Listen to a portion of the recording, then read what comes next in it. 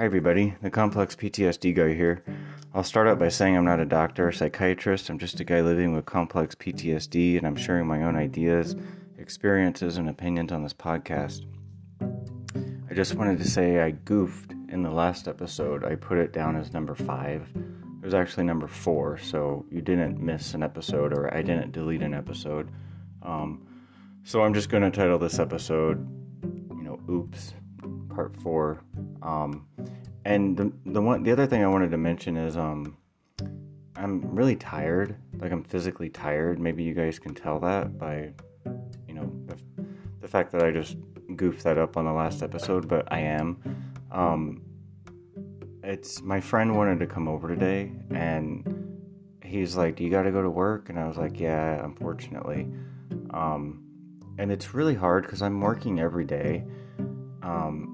And I think it's too much. I really want my Saturdays back. So I might cancel working on Saturdays. And I know they get busy, but I would really like to cancel working on Thursdays because there's certain things on Thursdays that I'm just not crazy about, and they're really not as busy on Thursdays at that spa, because I told you I've been picking up more hours, and I really wanted to see my friend today. I really wanted, because I would have loved for him to come over, but I was working, and then if I were to cancel my Thursdays, I would still be working my other job Thursday morning, so it's not really a day off.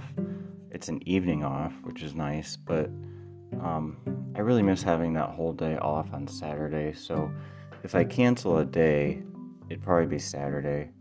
Or maybe I should just start doing something different for making more money and stop doing, working there, doing that type of work. Because I was thinking about it, and one of the things that I guess I'm not crazy about is some of the people I'm working with are really young, and they're talking about like their young lives and all the drama, and like I'm over that.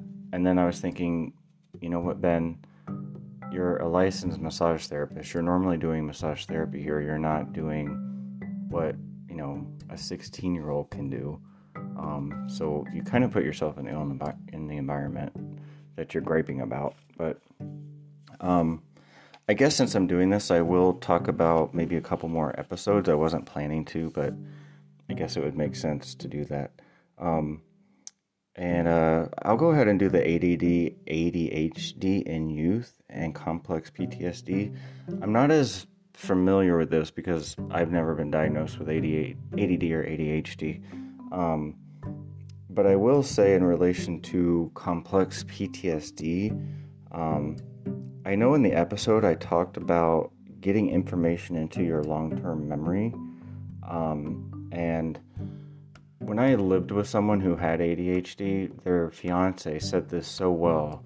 She said ADHD should be called attention deficit hyperfocus disorder, because from my own experience living with this person, their mind was definitely all over the place and very scattered, but boy, when they went into their field of interest, they could talk about that all day long, and they could be extremely focused on that.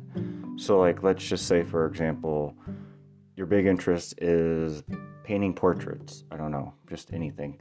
Or you're a rocket scientist or something.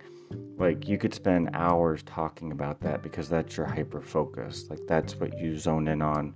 That's what you're fixated by. Whatever it is, that's your interest. It's your healthy interest. And in relation to complex PTSD, I think a lot of times whenever we're acting out as kids, because if you're being abused, you're probably getting a lot of attention in a harmful way. So like when I was a kid, especially 4th grade was really bad. But I would always get check marks on chalkboard because I would just talk out in class and act out and be all silly and goofy. And I was getting attention, right? I was getting negative attention. And that's possibly likely because I was coming from a place where, I was getting whipped. I was being, wasn't a spanking, by the way. It was I was being whipped when I was a kid. But, it was like, that's where I was getting my attention, was in this something that was harmful. And so, I think that you just kind of learn to operate that way. Like if you come from like a really horrible home and then, you end up as a teen and in your 20s getting arrested all the time for acting out or, beating people up. It's like, it's kind of the same thing, right? And again, I would just recommend that you guys go back to that episode if you want to hear more about ADD and ADHD, because that's not my specialty. But I think I chose to talk about that because I found a really good article. And the article, I probably posted it to my Twitter page, but this was quite some time ago. And again, I put a note in there that I talked about getting information into your long-term memory. And a big part of that is those learning skills I talked about. So when I went to college and I took that college success skills class, I learned how to take proper notes. I learned how to study different subjects differently. The only thing I could never master was foreign language, and I don't care about it anyway. I do like American Sign Language, by the way, and I think because it's physical and you're using your hands, it's a very different type of language to learn because you're engaging with it, right? Like you are using your hands to talk to somebody. I still remember the alphabet in sign language because I took American Sign Language in high school, and I really liked it. And I might actually try and restudy that. I remember I was going to do that like a year ago. I never did it, but yeah. That's a better one. So if you let's say if you're trying to increase your job resume and you want to have a foreign language or a different type of language besides just speaking English, I would shoot for American Sign Language if I were you, because if it worked for me to where I remembered the alphabet, I think it would probably work for other people who have a similar brain type. A brain that has been through trauma and, you're bouncing around from that fight or flight thing going on in your brain.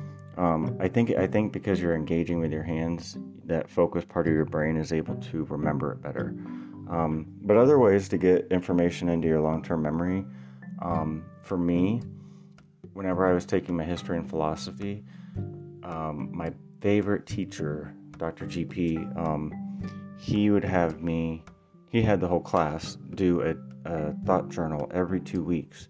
So if you're having trouble in like history and philosophy, those classes are similar. Write a thought journal of what you read about the last 2 weeks, why you were reading it, the significance of the subject matter, why the author wrote the piece that you're reading, and what it was about, like the key points. And if you write that thought journal with all that in it every 2 weeks and just kind of skim back over it, it'll really help cement it into your memory, or at least it did me. Now with science and biology, math books, those always read, like if it's a class book, always read the intros, always, no matter what, the intro of each chapter. That's the way to study those subjects. And again, note-taking is for every single subject, so put post-it notes on pages of books and write a little summary on the post-it note if you're not allowed to write in the book. If you are allowed to write in the book, highlight it. Highlight key points.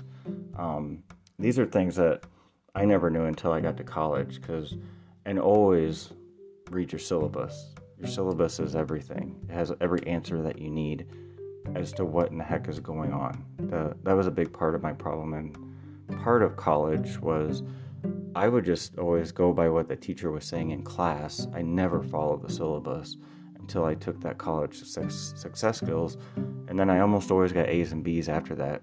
In high school, I used to get F's and D's. I almost didn't even graduate high school. I was so stressed out all the time and depressed. There was no focus, none. The only thing I was good at was volleyball. Like that was it.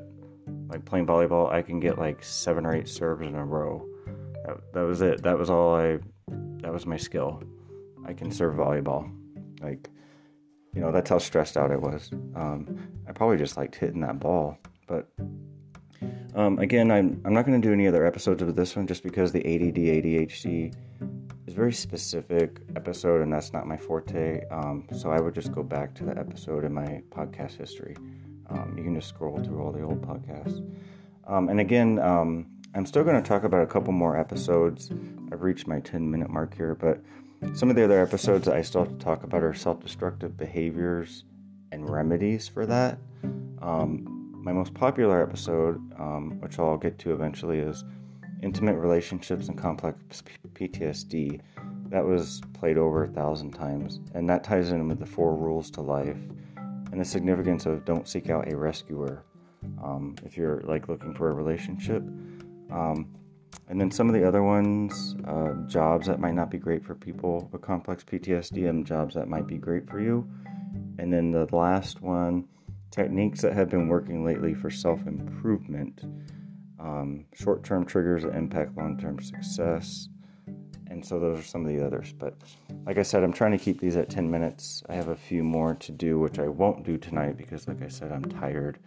And again, I'm titling this one episode 4, even though I did 5 before it because I goofed. So we all make mistakes. This is the Complex PTSD guy signing off.